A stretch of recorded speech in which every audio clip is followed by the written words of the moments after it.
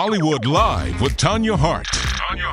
Finally, Jazmine Sullivan is a Grammy winner. The singer took home awards for Best R&B Album for Hotels, Best R&B Performance, Pick Up Your Feelings, prior to the televised Grammy ceremony.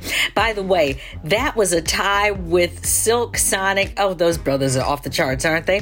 Anyway, Jazmine has 15 nominations under her belt, but this is the first time she's ever won.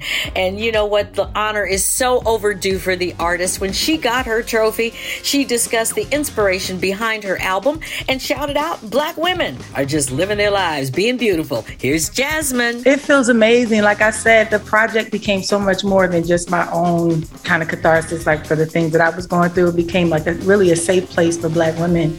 And I see it every day on Instagram. I write to people on Instagram and they write me back and let me know their stories. And we just commune as Black women, and it's so lovely. And this project has just done so much for us to kind of come together and just share our stories and not be ashamed about the things that we went through, and live and laugh and enjoy each other and learn from each other. And so it's amazing for this particular project. And for all of these stories, don't forget to check out all of our fabulous video at the YouTube channel at AURN Online. And don't forget to follow me on social media at Tanya Hollywood.